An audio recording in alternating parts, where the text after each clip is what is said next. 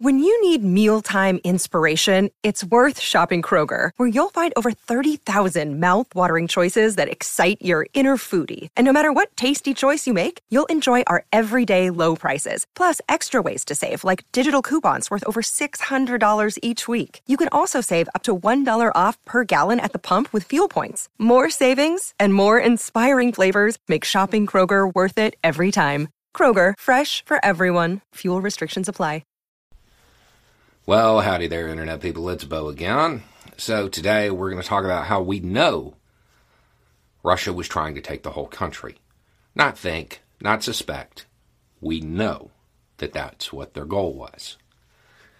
You know, right now, they're saying that that's not what they wanted. They never meant to take the capital. They were just going to settle for this little area. And I have made no secret of the fact that I think that is them being economical with the truth. They've made that up. I've had a lot of people say, well, how do you know that? You can't possibly know that. Yeah, no, I do know that. The easiest way would be to explain what it looks like when you're trying to take over a country, how you would go about taking it over. But that would require giving, like, you know, a giant class in military strategy. But you could just trust me in the fact that what they did is what it looks like when you're trying to take over the whole country. But it's easy for me to say that standing here today, right? It'd be better if I'd said it before the war, like on February 10th. In a video called Let's Talk About the Futures of Ukraine and Russia. In that video, I'm explicit about the fact that at that time, we didn't know they were trying to take the whole country. But I described what it would look like if they were trying to take the whole country. That's the whole premise of that video, is describing what it would look like and the possible outcomes. It looks like, short version, exactly what happened. Said it would open with a strong air and artillery game, which is what happened. Didn't go so well because Russia didn't actually secure superiority. They're a near peer, not a peer. From there, in the video, I say that they would open up with 3 lines of advance. They opened up with 4 because they were way overconfident. And they paid for it. I talk about how if Ukraine put up a small fight and then fell back, that they might be able to stop them during the advance.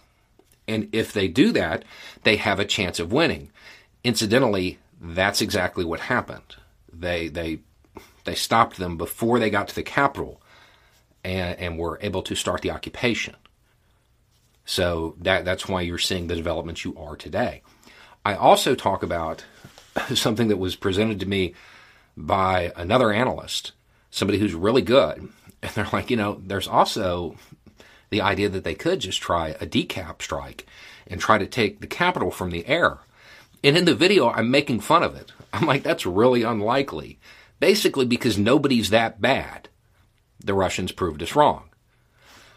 That is, if you tried to take it from the air, that's paratroopers, right? And that's exactly what they tried. And I mean, I made fun of it in the video because that's just a good way to waste paratroopers. And that's what happened. The idea that they weren't trying to take the capital it's made up. It's a lie. It's them trying to make themselves feel better. That was absolutely the goal.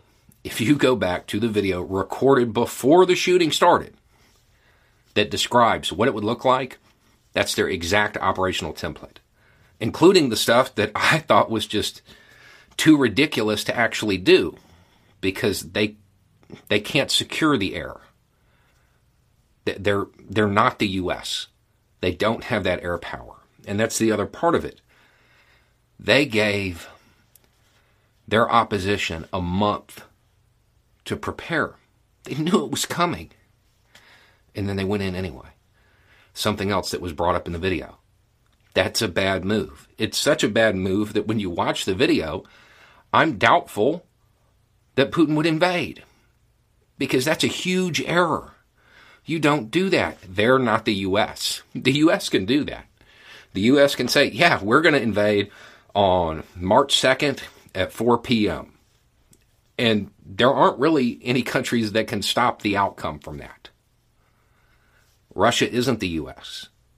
Giving that kind of lead up, that kind of warning, huge error. And they're paying for it. I'll put the video down below. Go watch it. Look at the date. That's what it looks like. If they wanted to just take certain regions, they would have just moved into those regions. They wouldn't run a distraction operation, wasting millions upon millions of dollars in equipment and thousands of lives. If this was a distraction, they're even worse generals. They're even worse planners. Because if this was a distraction, it just means they failed even harder. To anybody who understands military strategy, to anybody who understands the operational aspects of this, saying that that was a distraction just makes you look worse, not better. It makes you look completely incompetent. They tried. They failed because they gave Ukraine too much warning, because they counted on that toe-to-toe battle up front that Ukraine didn't give them. Ukraine pulled back, and they did it well enough. They fought deep, and because of that, they actually still have conventional forces, which that's the only thing that's surprising. The only thing that is surprising about how this has turned out is that Ukraine still has conventional forces. They have more tanks now than when they started. That's the only surprising aspect. What Russia did is the exact template that I outlined in that video, because that's what it looks like if you're trying to take the whole country. Anyway, it's just a thought. Y'all have a good day.